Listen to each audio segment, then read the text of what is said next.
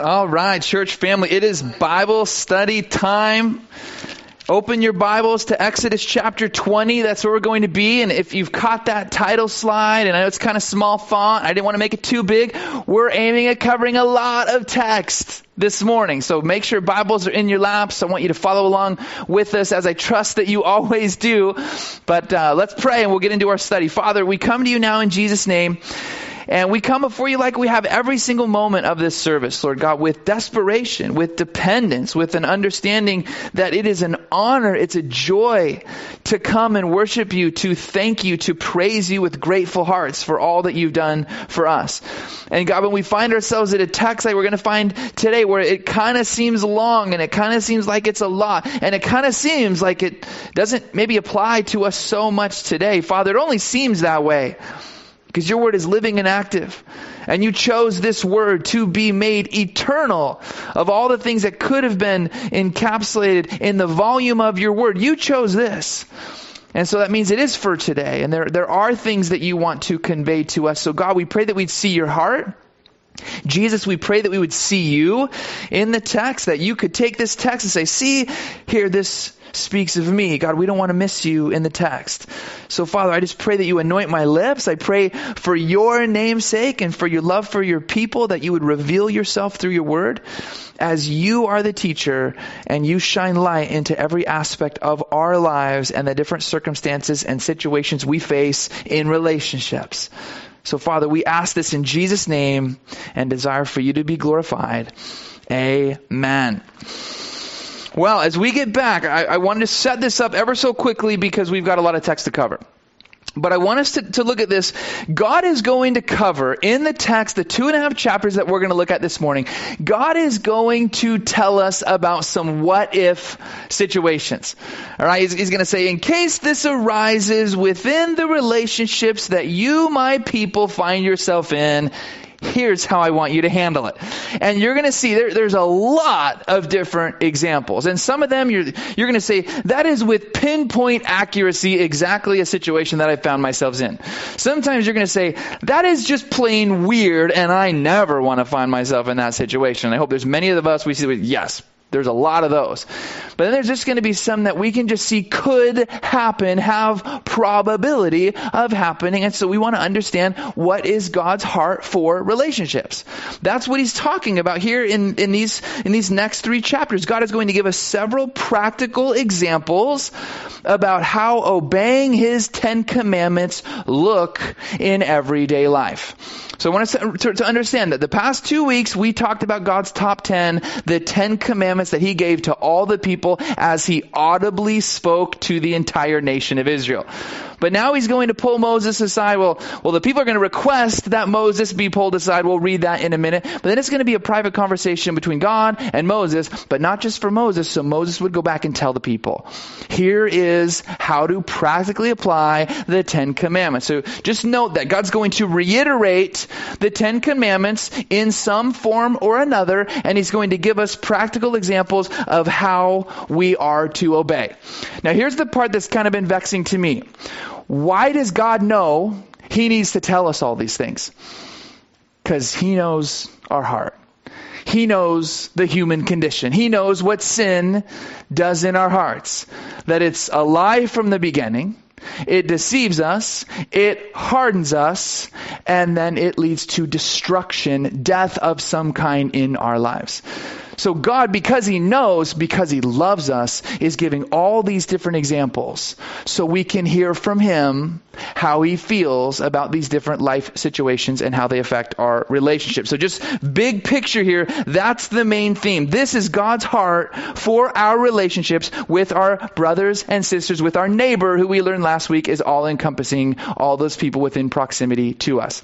So God's word speaks, God's word shows light into all these situations of our lives. So with that, let's jump right into it. Exodus chapter 20. Verse 18, picking up where we left off, right after God has concluded speaking the 10 commandments. Verse 18 says, now all the people witnessed the thunderings, the lightning flashes, the sound of the trumpet, and the mountain smoking. And when the people saw it, they trembled and stood afar off. Then they said to Moses, "You speak with us, and we will hear. But let not God speak with us, lest we die." And Moses said to the people, "Do not fear, for God has come to test you, and that his fear may be before you, so that you may not sin." So the people stood afar off, but Moses drew near the thick darkness where God was. Now, as we read these verses, we're seeing something that has been different from what we've been talking about for the past 2 weeks. The past 2 weeks, our focus has kind of been up on that mountain, right? All the people's focus has been up on the mountain as they're all standing there in awe, in wonder, trembling, because God is showing all of this majesty, all of his power and might, and most importantly, he's speaking. And they're all listening attentively as God has been speaking these 10 commandments. But here in verse 18, and kind of starting here, our focus is now going to kind of go down the mountain to the bottom of the hill for a minute and say, what's going on with all the people? And we're told they're trembling. This situation is terrifying. And we know it's terrifying by the reaction and their requests. They're going to say, Moses, hey, from now on, you go speak with God. You tell us what God says. We don't want God to speak with us in this capacity anymore, lest we die. Right? It's so terrifying. They think we may die. Whatever's going to happen, we step too close. This is too dangerous for us. So Moses, you be our mediator. Moses, you be the go-between. But whatever God says to you and you tell to us, we will hear. And so I want us to understand that they request that the people make that request. It's almost as if Moses is like, oh no, come on. I want to hear God speak to all of you, because he says, don't fear. God has come to test you. God has come to put his fear in you, to create this reaction that you all have. You're showing exactly what God wanted you to show in this moment, which was just that you have the knowledge that the fear of God is the beginning of, right? The Proverbs says, the fear of knowledge is the beginning of knowledge. The fear of God is the beginning of wisdom. And that's beautiful that he says, because knowledge is understanding that something is, understanding that God is. God exists. God is almighty. God is the Lord of heaven and earth. They have that knowledge. But wisdom is how to apply that knowledge, and that's a reverential fear, even trembling, standing afar off, knowing that there is a separation. God is holy, I am not. God is God, I am not. But then there's also an understanding that he's invited me here. He carried me on eagle's wings. I got it right. Eagle's wings. I've been working on that. I've been messing that up the past 2 weeks. But what I love, and we'll talk more about this as we close, Moses' heart says, I agree with all that. I have fear too. I'm trembling too. But what I want to go near. Why? Because that's where God is. Despite all those, I still want to go near, and I want that to be our hearts. That's why we're here reading through this text. But we want to have a heart like Moses. We want to go near, because that's where God is, and his word reveals his heart to us, and we want to know that. But do just understand, the people stand afar off. Moses is the only one who's going to go near, and now it's the private conversation between God and Moses, but for all the people. Moses is going to tell all these people later what God said. Verse 22 tells us that. It says, Then the Lord said to Moses, Thus you shall say to the children of Israel. Right? It's a message for them. You have seen that I have talked with you from heaven. You shall not make anything to be with me, gods of silver or gods of gold. You shall not make for yourselves. An altar of earth you shall make for me. And you shall sacrifice on it your burnt offerings and your peace offerings, your sheep and your oxen. In every place where I record my name, I will come to you, and I will bless you. And if you make me an altar of stone, you shall not build it of hewn stone. For if you use your tool on it, you've profaned it. Nor shall you go up by steps to my altar, that your nakedness may not be exposed on it. So I want you to make note of this. We're going to see this throughout our time this morning in the text. God is going to reiterate his 10 commandments. So he's hitting the first two right here, right? You shall have no other gods before me. He says, there are no other gods before me. There are no gods besides me. So he says, don't make any.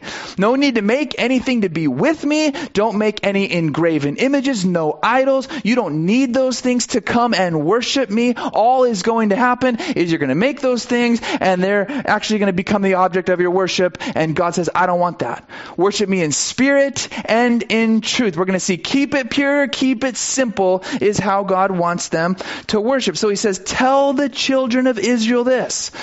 Tell them, these are the words that you've heard from me. And I think that verse is important because remember what's going on. Moses is going to be up and he's going to be up on this mountain for a while. And he's going to come down. He's going to have the word of the Lord. And they had just heard God speak. They requested that Moses go on their behalf. So there should be nobody questioning, are these your words, Moses? Are these God's words? They all know they're God's words. This is what came out of his mouth. So that's what he's speaking here. But he's saying, show them the powerful, authoritative words that I'm going to speak. What we're talking about now are just as powerful and authoritative as the 10 Commandments. It's still God's word. But they're just coming from a different perspective, reiterating what we've talked about as God's top 10. But no other gods before me, no idols. He wants to reiterate how he wants to be loved. So he says that I am the creator, you are my creation, and if my creation creates something, there's no way they're able to fully encapsulate who I am as their creator. So what you make with your hands, as awesome as you think it is, it's going to be far less than who I am, which means I don't like it. Don't even waste your time building it. I don't want it. Just come to me. I want your heart. I want you to come to me again in spirit and in truth. So don't even try to do it that way. Don't make those things. However, I want you to notice what God says for them to make. Verse 24, an altar of earth you shall make for me. And he's saying, this is where you shall offer burnt offerings, holy consumed offerings to the Lord, peace offerings. We're going to talk a lot more about the sacrificial system of the old covenant. We'll talk a lot more about this in the weeks to come. But God is saying, in every place that I establish for you, in every place that I tell you to make an altar, when you make an altar, keep it pure, keep it simple, but I'm going to meet you there. I'm going to bless you there. Worship me in that way. And so it's beautiful as you kind of see some of these things being spoken by God. This is God's heart.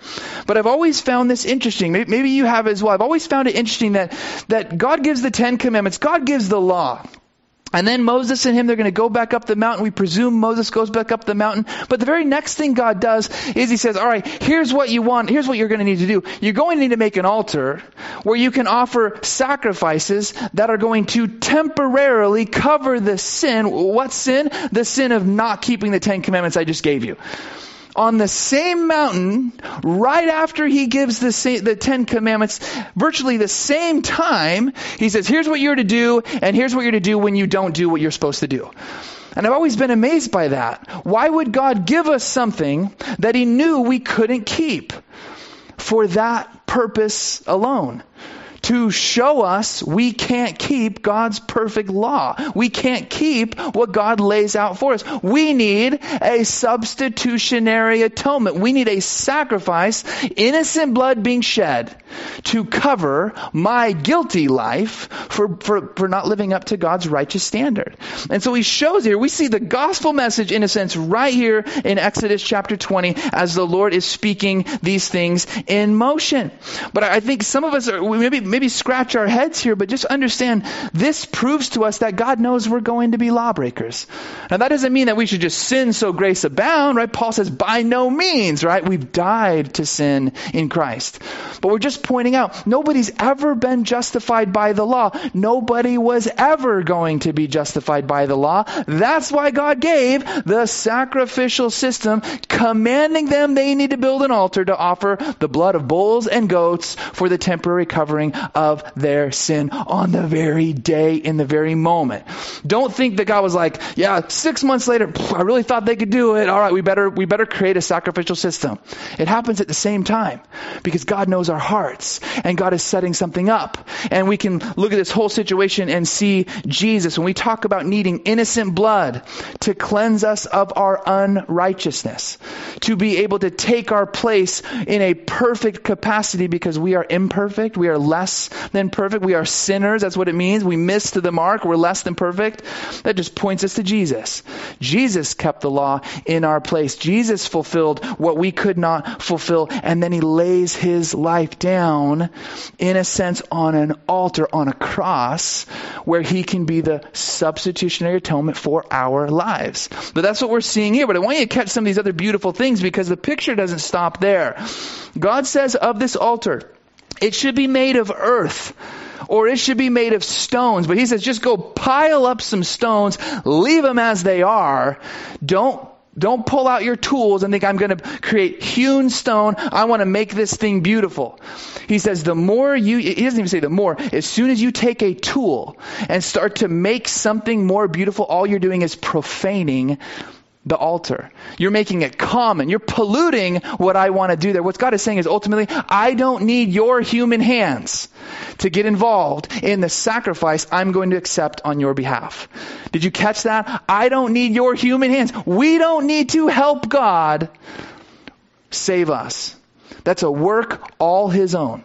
We are saved by grace through faith, not of works, so there is no boasting. And we see that picture right here. When you make an altar, as you're commanded to do, don't pull out your tools and try to make it beautiful. And he says, don't make an altar so high that you need steps to get up there. Why? Because now you got to work your way up there to make a sacrifice. No human effort, God says. Don't make steps. Don't create any hewn stone. Don't chip away any rocks. Don't try to make it beautiful. All you will do is profane it. And the sacrifice you offer there is going to be a work of your hands, not a work that I want to receive. Right here in this section, it all points to Jesus. It's as if God is saying, keep it pure, keep it simple, keep your human hands out of it. And I love that, because it points back to the very first time we see in our Bibles God wanting to be worshipped through a sacrifice. I put the verses in your study guide, but in Genesis chapter 2, the very first time the word worship is used in our Bibles, worship. How important is worship to God? The very first time it's used, the precedent set in Genesis chapter 22. And who is it between? It's between Abraham and his son Isaac. It's between a father and a son. They're going to have all the other servants with them. Stay back. Them alone. They're going to go up the mountain.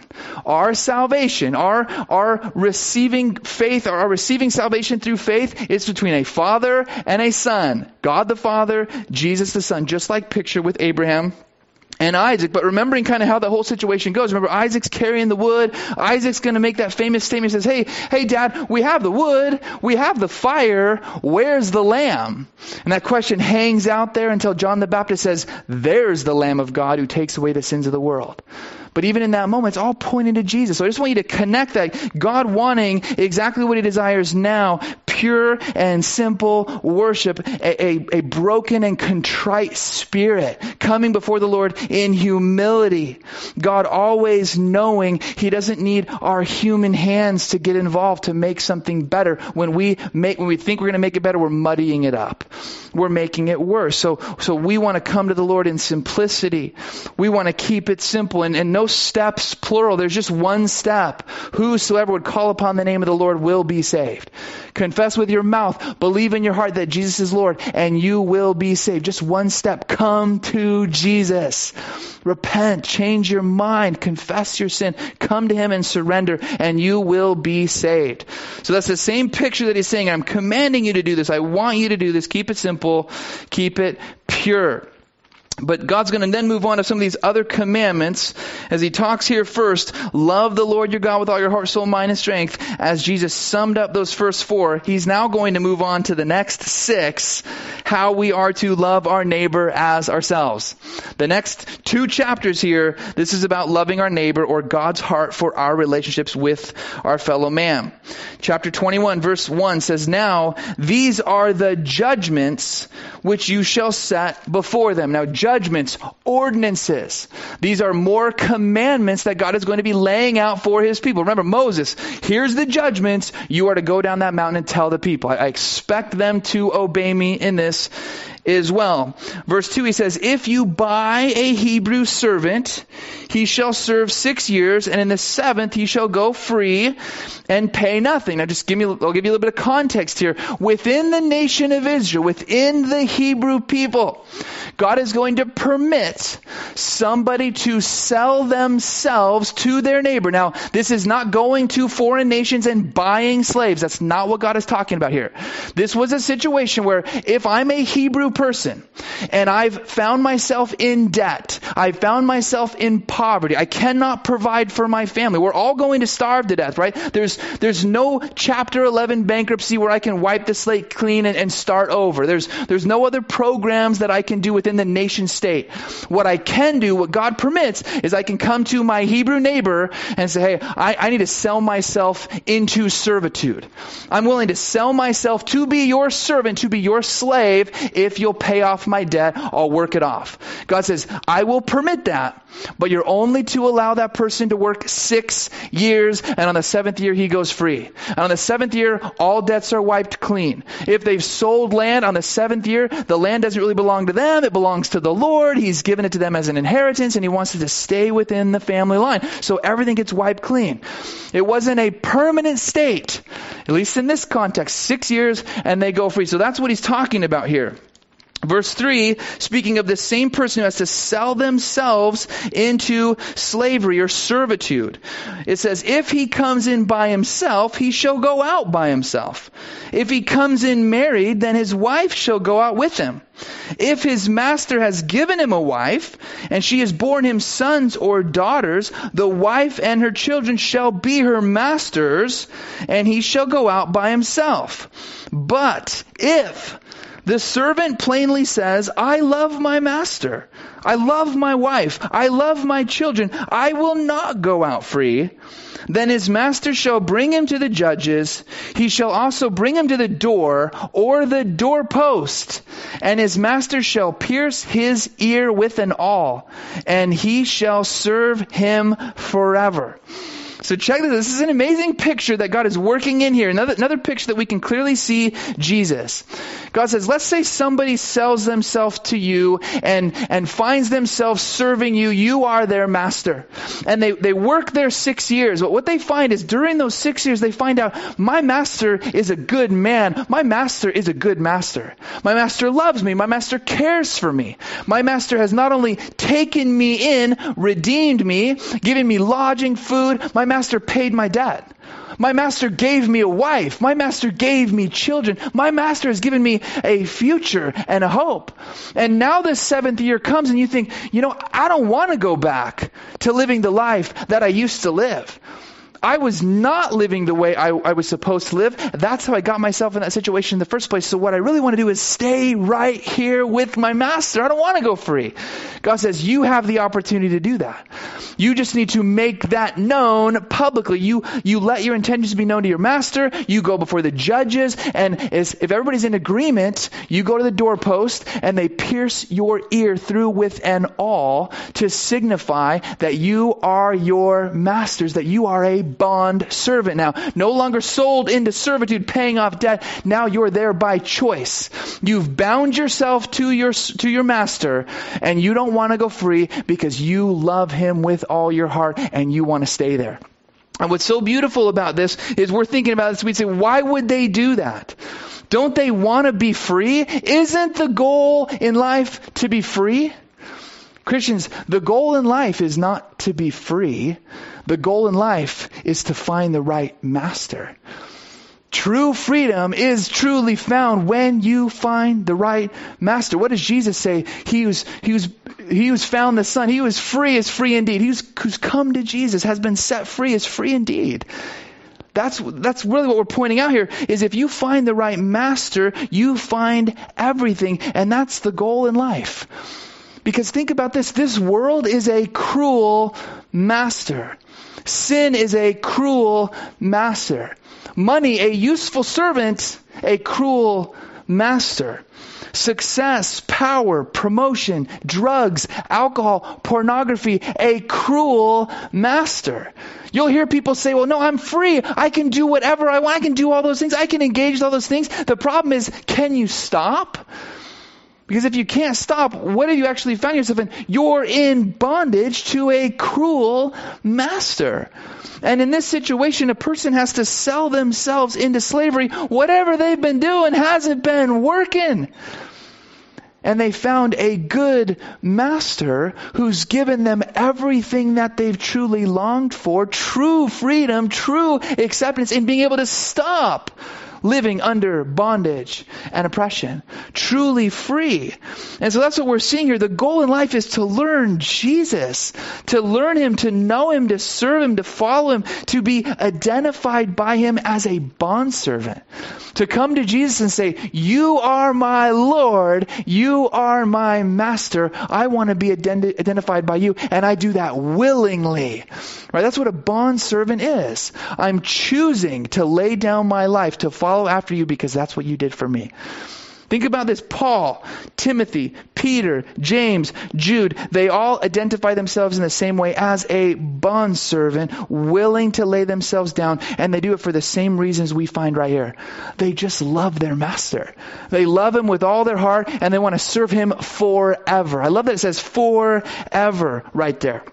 But I can look at my own life. Some of you, you can look at your own life and say, this is my life.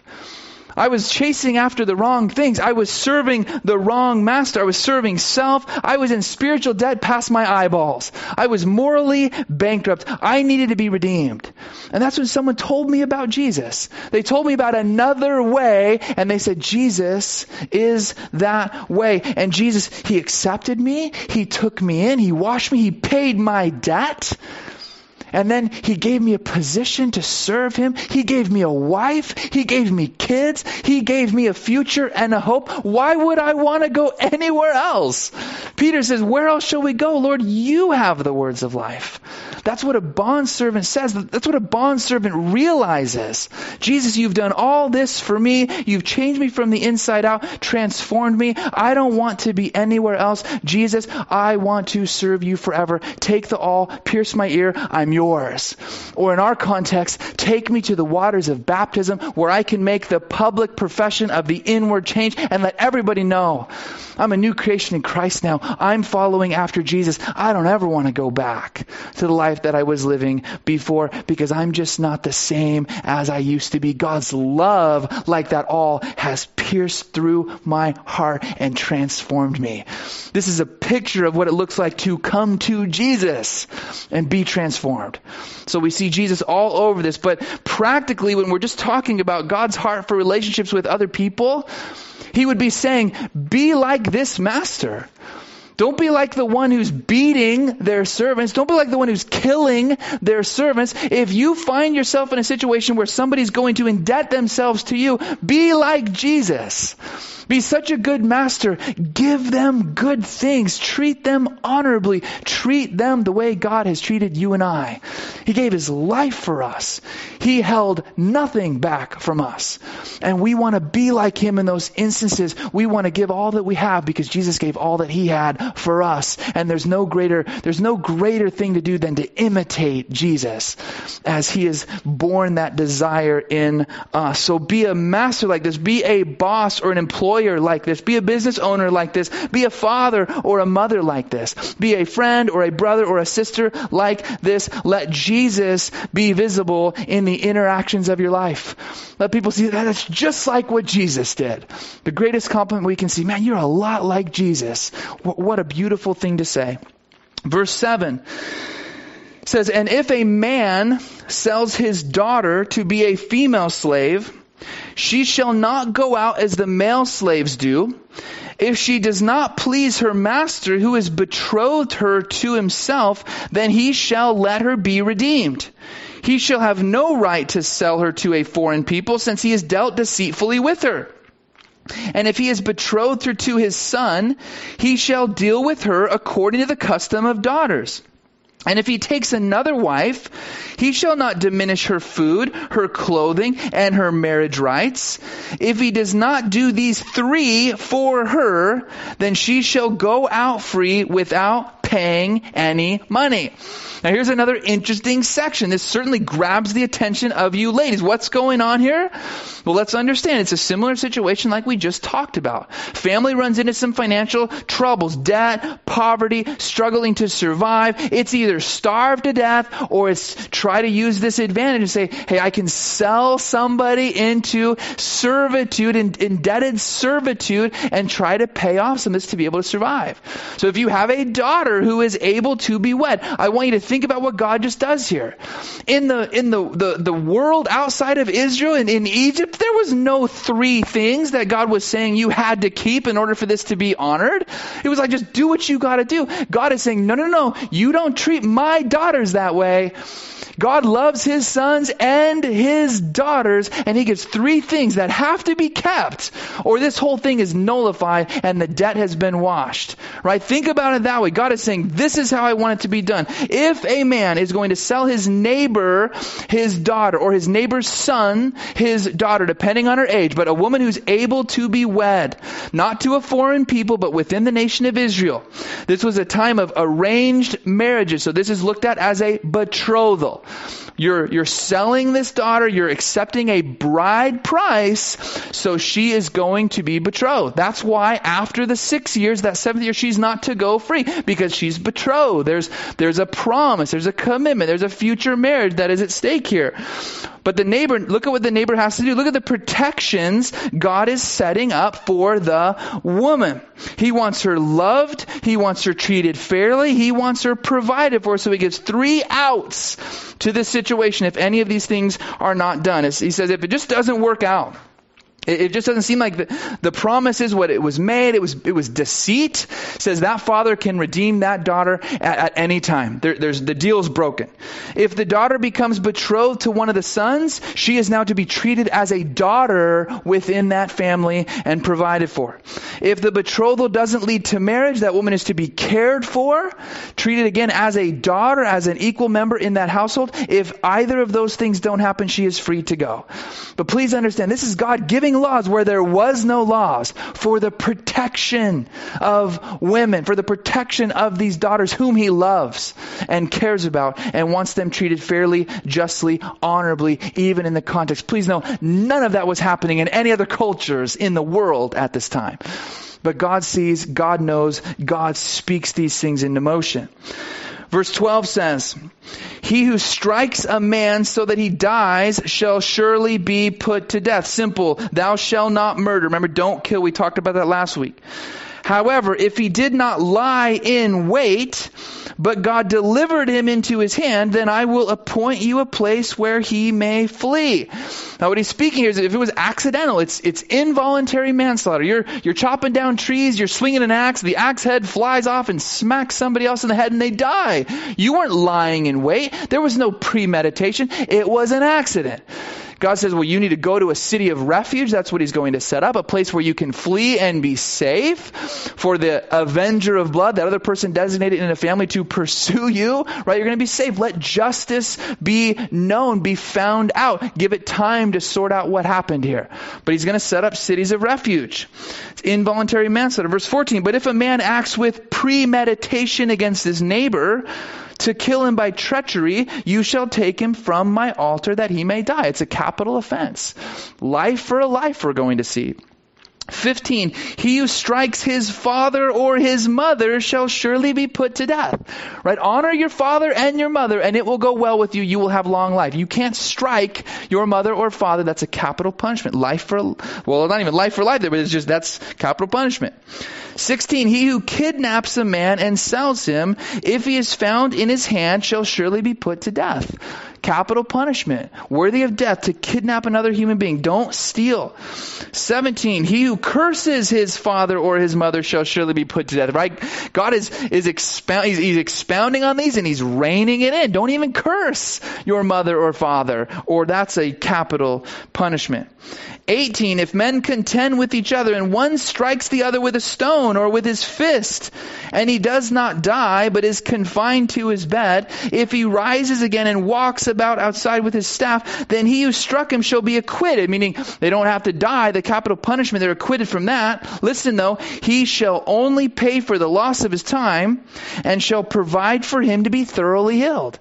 You get in a fight and it's an altercation and this guy's maybe bigger than you, so you pick up a rock and just bang, you smack him beside the head. He doesn't die. If he dies, there's capital punishment. If he doesn't die, you're acquitted, but you have to take care of him, make restitution, make sure he's going to have what he needs until he's back on his feet. That's what God says. It's on that person. 20, if a man beats his male or female servant with a rod so that he dies under his hand, he shall surely be punished, life for life. 21, notwithstanding, if he remains alive a day or two, he shall not be punished, for he is his property. So that's a situation if he doesn't die, but he's down and out for a little while, can't work. Well, you actually hurt yourself because they were supposed to be your servant helping work for you. So you don't pay them for what they couldn't do. You're actually suffering because they're not able to work for you as you paid originally. 22, listen to this. If men fight and hurt a woman with child, so that she gives birth prematurely, yet no harm follows. Speaking of the child, he shall surely be punished accordingly as the woman's husband imposes on him, and he shall pay as the judges determine. But if any harm follows the child, then you shall give life for life. I want you to catch this. God's perspective. Two men fighting. They maybe get pushed into a pregnant woman. God does not specify at what term, how far along that pregnant woman is. He says, if that child is born prematurely, he calls it a child, by the way. And he says, if that child dies, from God's perspective, that is a life, and it is life for life. Life for life. Note that. God calls that baby inside that womb a child. It's a life. Verse 24 or 23, he says, but if any harm follows, then you shall give life for life, eye for eye, tooth for tooth, hand for hand, foot for foot, burn for burn, wound for wound, stripe for stripe.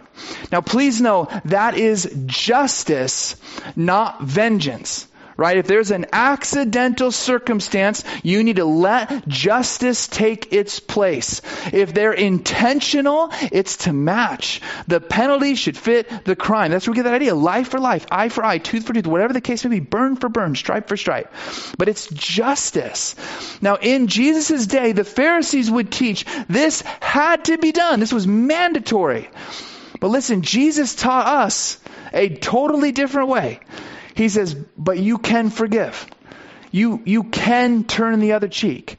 You can give them your second cloak. You can go with them the extra mile. You can forgive as I've forgiven you. It's not mandatory. We can extend mercy. We can give the gift of grace. So please know that. That's how Jesus teaches us a new way. But this is the heart. This is God's heart for relationships. Verse 26 says, if a man strikes the eye of his male or female servant and destroys it, he shall let him go free for the sake of his eye. Or if he knocks out the tooth of his male or female servant, he shall let him go free for the sake of his tooth. 28, if an ox gores a man or a woman to death, then the ox shall surely be stoned, and its flesh shall not be eaten. But the owner of the ox shall be acquitted, found no guilt. But if the ox tended to thrust with its horn in times past, and has been made known to his owner, and he has not kept it confined, so that it has killed a man or a woman, the ox shall be stoned, and its owner shall also be put to death. If there is imposed upon him a sum of money, then he shall pay to redeem his life, whatever is imposed on him. Whether it has gored a son or gored a daughter, according to this judgment, it shall be done to him. If the ox gores a male or a female servant, he shall give to their master 30 shekels of silver, and the ox shall be stoned. Think about what God is saying. If a person has an animal, now in this case an ox, but we could apply this to all sorts of situations. But he says if that ox gets out and gores somebody, that ox absolutely has to be put to death, and nobody gets any prime rib, nobody gets any steak, everything dies, you don't eat it. God makes you know you don't eat it. That animal is to be put down because it's caused harm to another person. And in God's value system, people are more valuable than animals. People are made in the image of God. People are the pinnacle of God's creation. Animals are below people. So he says that animal has to die. He values our life. He shows the value of human life. Now, if that's the first time the situation has happened, that animal gets out, and the owner didn't know that the animal was dangerous, fine, the owner's off the hook, no guilt. But if that animal is known to thrust, if that animal was known to be vicious, if that animal has bitten somebody or gored somebody previously, and you didn't do anything about it, right? What does it say? I'm going to try and get this right. Dog bites me once, dog's fault. Dog bites me twice, my fault, right? You should have known. You know. So if the owner doesn't take care of the ox the second time, notice the ox and the owner are to be killed. Because you knew you had a dangerous animal. Now, God does say in verse 30, there can be arrangements made to impose a sum of money to redeem that person's life. But verse 32, he says, if that ox gores a servant, the price to be paid for that servant is 30 shekels of silver. The price of a gored servant, 30 pieces of silver. I hope that sounds familiar. Because there was a gored servant, Jesus, who was betrayed by Judas for 30 pieces of silver. And I want you to think about it. Here it is. I wonder when God speaks this into existence, when he's speaking this to Moses here, I wonder, does he have his son in mind? My son's going to be a gored servant like this? My son, Jesus, the Son of God, he's going to let go of, for a time, his privileges as God, as the second member of the Trinity. He's going to empty himself of his divine privileges. He's going to take on the likeness of men, coming in the form of what? A bond servant, Philippians chapter 2 tells us. And he's going to be obedient even to the point of death on a cross. And he's going to be gored. He's going to be speared in the side. And he will be all of that betrayed for 30 pieces of silver. We see in this moment, I just wondered, is God thinking about these? He's outside of time and space. He sees the beginning and the end at the same time. And when he speaks, he says, I know the value that I'm speaking in here. I know that my son is going to pay this. But just keep that in mind. Like Jesus is revealing things about himself, even in texts like these about oxes and horns and all these different things that are going on here. Verse 33. If a man opens a pit, maybe digging a well or a cistern or something, if a man opens a pit, or if a man digs a pit and does not cover it, and an ox or donkey falls in it, the owner of the pit shall make it good. He shall give money to their owner, but the dead animal shall be his, right? The dead animal is going to be his because you've got to get it out of the hole, right? How hard is that going to be? There's no forklifts or backhoes in this day. That's going to be a tricky situation. But isn't it weird that God's saying, yeah, this is going to happen, right? You're going to need to know this. That's why I'm telling you this. God doesn't just waste his breath. He's not sitting there talking because he loves to hear the sound of his own voice. He knows this situation is going to come about. 35, if one man's ox hurts another's so that it dies, then they shall sell the live ox and divide the money from it, and the dead ox they shall also divide. It's almost like, hey, you should just have a barbecue, right? This happened, it was unfortunate, but hey, split the dead ox, have a barbecue, make it good, get to know each other. Maybe a strange way to meet your neighbor, but even then God could work it out. 36, or if it was known that the ox tended to thrust in time past, and its owner had not kept it confined, he shall surely pay ox for ox, and the dead animal shall be his own. And I know, we're reading this, you're like, what is going on here? Why all these accidents with oxes? Oxidants, right? These are oxidants that are going on. What's going on? I don't even have an ox. I've never even seen an ox. Why is this in our Bibles? Because if you change this scenario just a little bit, you can see how things like this happen in our lives all the time. Fender benders. Or just sometimes things happen where I feel offended. I feel like you did something I don't like. Your ox killed my ox figuratively, right? You shot down my idea. You didn't smile at me when I smiled at you. You didn't say hi to me. Whatever it is, Christians, we have things less petty than this. that get us all up in arms against each other. We have accidents all throughout our lives. And God is saying, I want you to do this. I want you to make it right. God cares enough about us to be able to say, I want you to see this situation handled the right way. Please know this, it's not to say God doesn't care about the oxen. He created the animals. He cares about them. But look at this verse I want to show you. This is 1 Corinthians chapter 9, verses 9 and 10. I need to flip there because I didn't put it in my notes. 1 Corinthians 9 and 10. It says this. Paul says, you see it on your screen. He says, for it is written in the law of Moses, you shall not muzzle an ox while it treads out the grain. But listen, he says, is it oxen God is concerned about? Or does he say it altogether for our sakes? He says, for our sakes, no doubt. So while yes, he cares about his creation, listen, he cares about our hearts even more. He cares about what happens and the desire to retaliate over some of these situations. So we want to see this with God's heart. God cares about it. So make it right. Be reasonable on both sides. Be gracious. Strive to maintain the unity that we have in Christ. We can all offend each other. We can all run into situations, but what we don't want to do is don't assume that it was malicious. Don't assume that it was intentional. Christians, don't assume at all. Go to that person. Go to that person. Go to that person. What do you do when you're offended? Go to that person. What do you do when you feel like somebody's maybe cold to you? Go to that person. What do you do when you feel that there's distance or awkwardness between someone? Go to that person. Can I be more clear about that? You, Christian, go to that person. Don't gossip about it. Don't let a big old divide be created in your heart. That person may not even know they offended you. Go to that person and say, hey, you know what? My ox killed your ox, or your ox killed my ox, or whatever it may be. If anybody's ox gets hurt, don't bring it to me because you've just heard you know what you're supposed to do. Go to that person. And then you follow the steps. Bring another person. Go with the heart to reconcile. Go with the heart to make it good. Go with the heart to find restitution. Go to a heart to win back that relationship. But that's what God is saying. That's God's heart for our relationships. This should happen between Christians. This should happen in families. This should happen between the family of God. We have been bought with a price. We've been redeemed. We have the same Father. We have the same Lord. We have the same Spirit dwelling inside of us. Yes, things are going to happen. But no, we don't have to make it worse. We can handle it the right way. Come in humility. Be willing to admit you were wrong if you were wrong. Apologize.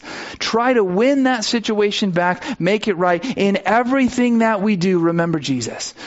Remember just this. Jesus absorbed every single one of our wrongs so he can make all things right. Think about that. Jesus committed not one sin. He was sinless, perfect, spotless, completely innocent of all charges. Yet he said, all become sin for them so that they can become the righteousness of God. Think about how powerful this is. We have the opportunity to do that every single day, Christians. We can be like Jesus and maybe absorb a wrong for as long as it takes for us to give it to Jesus so he can ultimately absorb it and heal our hearts, and we can move on in fellowship, in unity with our brothers and sisters, with our neighbor. This is just loving your neighbor as yourself. So value others as greater. Value others as worth it. Jesus taught us that one as well. This is just practical Christian living right here, only with oxes, dealing with accidents, whatever the situation may be. But see through the thread. See Jesus here. Chapter 22, verse 1 says, if a man steals an ox, oh boy, more oxes. If a man steals an ox or a sheep and slaughters it or sells it, he shall restore 5 oxen for an ox and 4 sheep for a sheep. If the thief is found breaking in and he is struck so that he dies, there shall be no guilt for his bloodshed. If the sun has risen on him, there shall be guilt for his bloodshed. He should make full restitution. If he has nothing, then he shall be sold for his theft. If the theft is certainly found alive in his hand, whether it is an ox or a donkey or a sheep, he shall restore double. If a man causes a field or a vineyard to be grazed, and lets loose his animal, and feeds it in another man's field, he shall make restitution from the best of his own field, and the best of his own vineyard. But here's God, he's just elaborating. Don't steal from each other. Don't steal, the Lord says, right? Don't covet, don't steal. He told us that in the Ten Commandments, but he knows our hearts. So he elaborates. He says, don't steal oxen. Don't steal sheep. Don't steal grazing ground. And then notice he gives us restitution ratios here. He says, if the animals are stolen and then killed or sold so you can't get them back, listen, he says, 1 ox, restoration ratio, 5 oxen. 1 sheep, restoration ratio, 4 sheep, right? You sell it, you slaughter it, that's what you have to repay me. That's God's form of justice. And it was a deterrent. You're thinking, well, that's a steep price. Well, what's the answer? Don't steal, right? It should be a deterrent. This was expensive. Oxen were like tractors in this day. You didn't have 5. You were blessed to have 1. And so you didn't steal from each other. And if you did, there was a steep price to be able to pay. Now, if someone did steal, he says, if it's at night and then an altercation happens, the thief is struck and the thief dies, God says this is justifiable homicide. Verse 2, no guilt for the bloodshed. Because it was dark, you couldn't see what was going on. You saw someone was breaking in. Was he going to harm you? Is he going to harm your wife? Is he going to harm your family? You get an altercation, he dies. No guilt. Justifiable homicide. However, same situation. Verse 3, if the theft happens in the daytime, it's in the light. Now you can see, well, this guy's trying to steal my sheep or my oxen. There will be guilt if you go out and kill him then.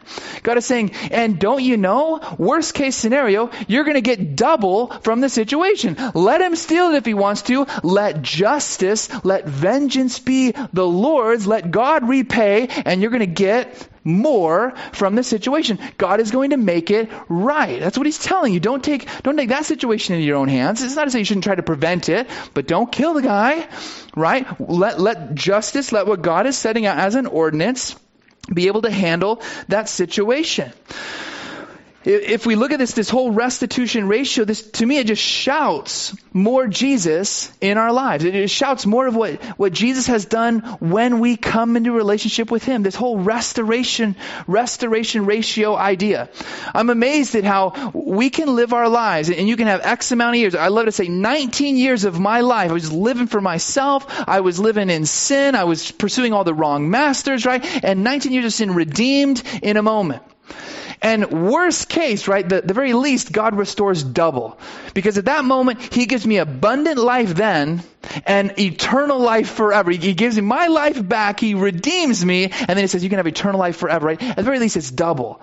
But if we really want to get into it, and the blessings that follow after you commit your life to Jesus, after you allow Jesus to restore and apply his restoration ratio, they're incalculable. I mean, there's so many. It's in abundance, greater than can be numbered. No eye has seen, nor ear heard the things that God has prepared for those who love him. It's incalculable. His restoration ratio is just like this, so trust the Lord.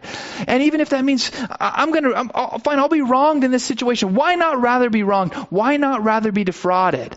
Knowing that God is not going to miss anything. God is not going to miss the opportunity. Vengeance is his. He can restore. He will repay. And nobody gets away with anything. That's just God's heart for how we can relate to other people. But that's also what he does. I love that Jesus does that for us, redeeming what we're doing, grasping for air, or what we're doing sometimes completely missing the mark. Verse 6 says, if fire breaks out and catches in thorns, so that stacked grain, standing grain, or the field is consumed, he who kindled the fire shall surely make restitution. If a man delivers to his neighbor money or articles to keep, and it's stolen out of the man's house, if the thief is found, he shall pay double. If the thief is not found, Then the master of the house brought to the judges to see whether he has put his hand into his neighbor's goods. He's saying, hey, you lend your stuff to a neighbor. It's at his house. You go on vacation somewhere. You're out of town. And your stuff gets stolen from his house. Well, was it an honest thing? Did a thief come and steal his stuff? Or are you like, hey, all of your stuff is here. It's just my stuff is gone. I mean, I don't think thieves are all that smart to be able to calculate only my stuff. Were you in on this, right? That's what they're saying. Were you in on this? And so he says, 9, for any kind of trespass, whether it concerns an ox or a donkey or a sheep or clothing or for any kind of lost thing which another claims to be his, the cause of both parties shall come before the judges, and whomever the judges condemn shall pay double to his neighbor. Make restitution. If a man delivers to his neighbor a donkey, an ox, a sheep, or any animal to keep, and it dies, is hurt or driven away, no one seeing it, then an oath of the Lord shall be between them both, that he has not put his hand to his neighbor's goods, and the owner of it shall accept that, and he shall not make it good. He's saying, we take this matter before the judges. The guy says, hey, he lent me his animal, he lent me his stuff. I don't know what happened. Someone broke in, I don't have it. They take it before the judges and say, sure seems like it's word against word here. We don't know. So what you're both going to do, you're going to go before the altar of God. You're going to make an oath and say, Lord, I didn't do it. I'm promising before God that I didn't do it. And you say, if they do that before the Lord, that's going to be good enough because God will take it from there. That's what they're saying here. You need to accept that. 12. But if in fact it is stolen from him, he shall make restitution to the owner of it. Listen to this. If it is torn to pieces by a beast, then he shall bring it as evidence, and he shall not make good what was torn. Think about that. You got to find that carcass and find some of those bones and say, hey, see, those aren't my teeth on that, right? An animal did that. That's a beast that started chewing on that thing, and you got to provide the evidence. 14, if a man borrows anything from his neighbor and it becomes injured or dies, the owner of it not being with it, he shall surely make it good. If the owner was with it, he shall not make it good. If it was hired, it came for its hire. So you borrow something from your neighbors, right? But then what do? You lend it to somebody else. That other person breaks it or damages it, or in this case it's an animal that it dies. You who borrowed it are responsible for it.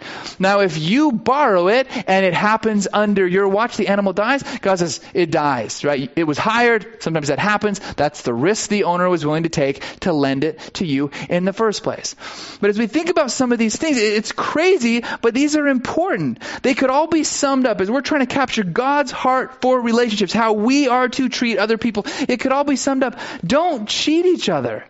Don't lie to each other. Don't rip each other off. Don't try to swindle something out of something that's not yours. Don't steal. Don't covet. Love your neighbor as yourself. Treat each other's things like the way you want your things to be treated.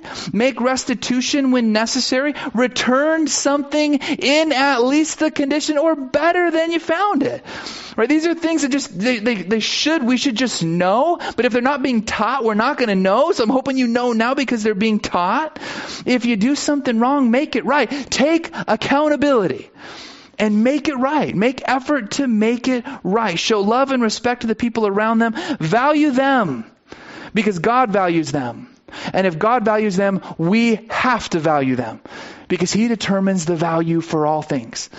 That's what He's saying. And I'd love to say, wouldn't it be easy? Wouldn't it be wonderful if we lived in a society that everybody treated each other this way? That everybody was just honest. Everybody was just forthcoming. Everybody was willing to lend, knowing that even if it doesn't come back, I know you're going to make it right. Listen, one day it will be like this. But that place is going to be heaven.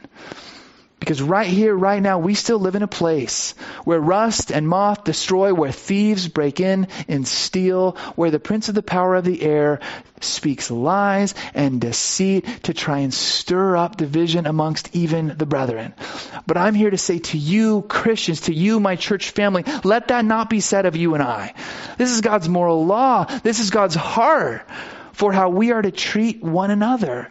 Be someone that can be trusted. Be someone who's accountable. Be someone who says, hey, I'm not even worried about this because I know you're going to make it right.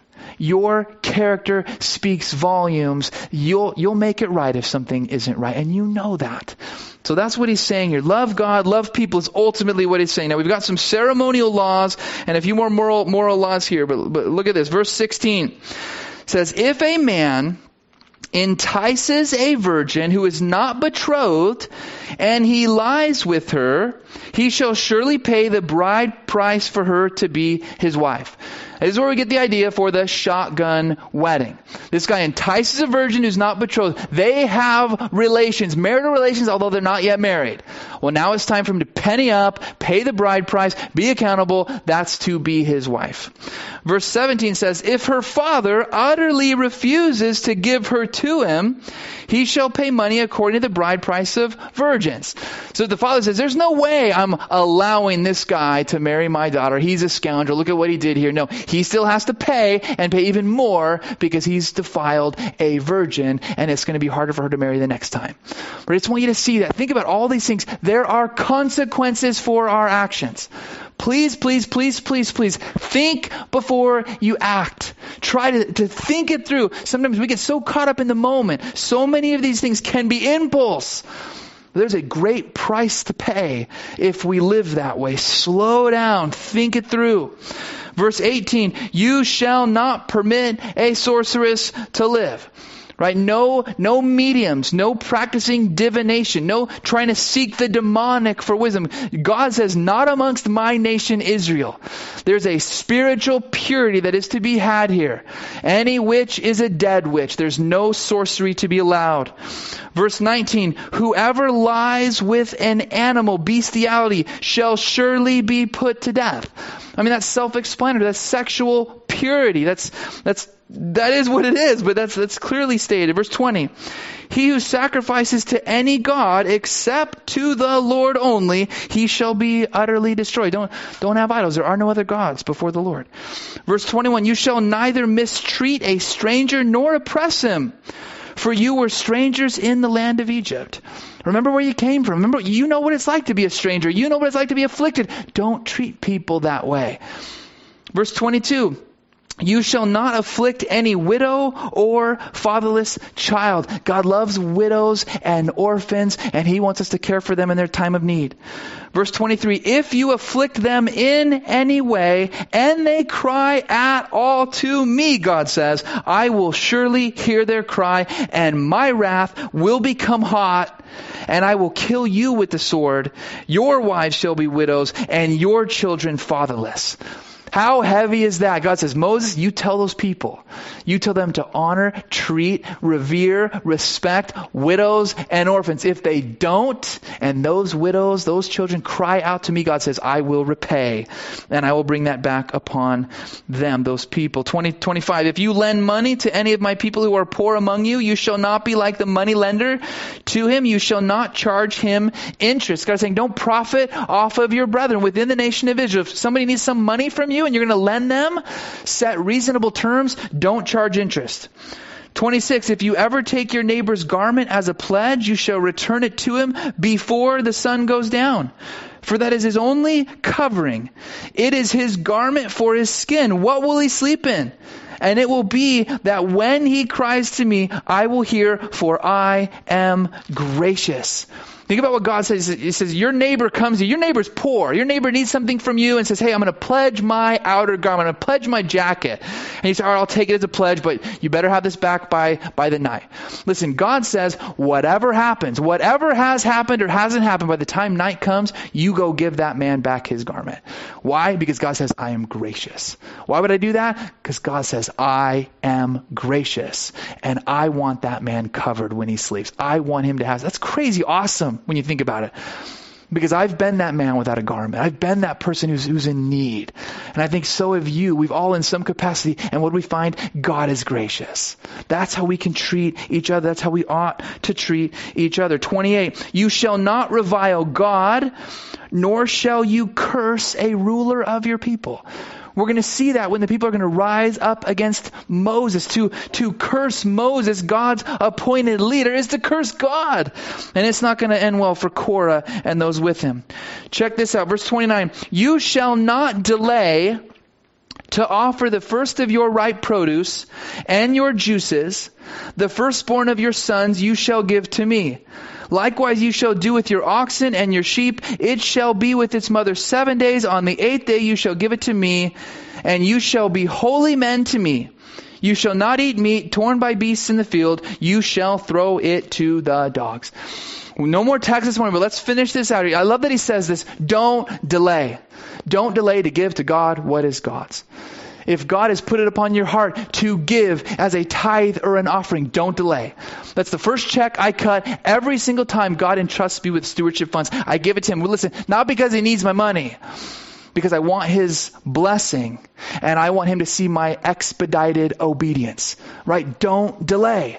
When God says, here's your first fruits of the field, don't delay in giving. Why would he say that? Because listen, the more we delay, the less likely we are actually going to be to do it.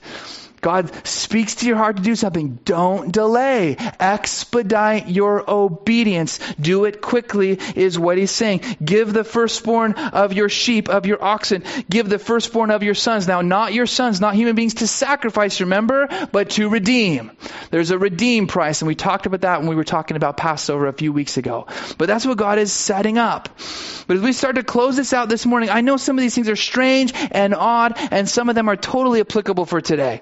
But in all of them, this is God's heart for relationship. Now, if we sum all of this up, I think it's amazing how God has just taken us. He starts at the bottom. He goes to the top. He starts with servant, widow, orphan, beggar, farmer, rancher, all the way up to ruler. He says, this is how your relationships are supposed to be in your interactions with one another. But if we could sum all this up for us, if we could say the whole sermon in a sentence, here it is. Jesus is God's heart for relationships. Jesus is God's heart for relationships. And when we think of what that means for us, how Jesus lives is how we are to live.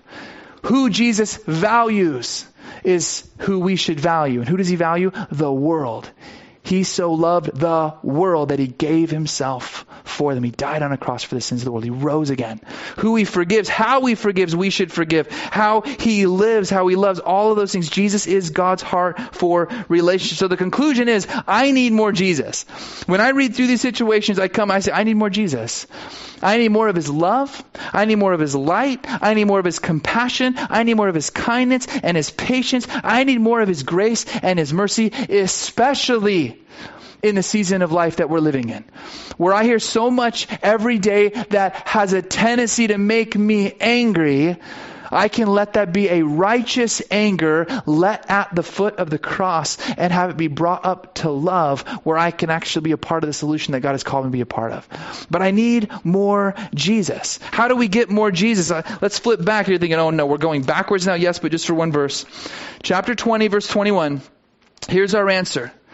It says, so the people stood afar off, but Moses drew near into the thick darkness where God was. We can all sit back and say, here's God's word. Here's what he said. Here's what God has just spoken. Here's what God says, black and white, pretty clear. And we can say, am I going to step back, standing afar off, or am I going to press into Jesus, draw near? Why? Because that's where God is. And that's where he wants us to be. Listen, the closer we get to Jesus, the more we love like Jesus. The closer we get to Jesus, the more we look like him, the more we live like him, the more we think like him. The closer we get to Jesus, the more we love others like Jesus loves others. My wife can tell within 2 minutes if I've been spending time with Jesus or I haven't. And it's by the love that is just flowing out of me because of the intimacy that has been birthed in me with time spent with Jesus. So don't stand afar off.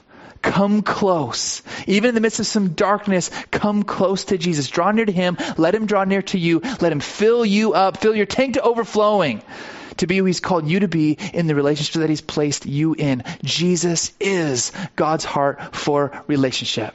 And let's walk in that today. Let's pray and we'll have a couple more worship songs. Father, we come to you in Jesus' name. And Father, I thank you for your word. I thank you that your text is living and it's active. And all these different things that we see, God, they're applicable for today. Help us apply these things. Help us see you in them, Jesus. Fill us with your Holy Spirit so we can reflect you in all the relationships that are around us. We want people to see you, Jesus. We want people to see our works, what we do, and say, there is a God in heaven, and I want to know him. So Father, please fill us with your Spirit and help us represent you as your ambassadors. In Jesus' name, amen.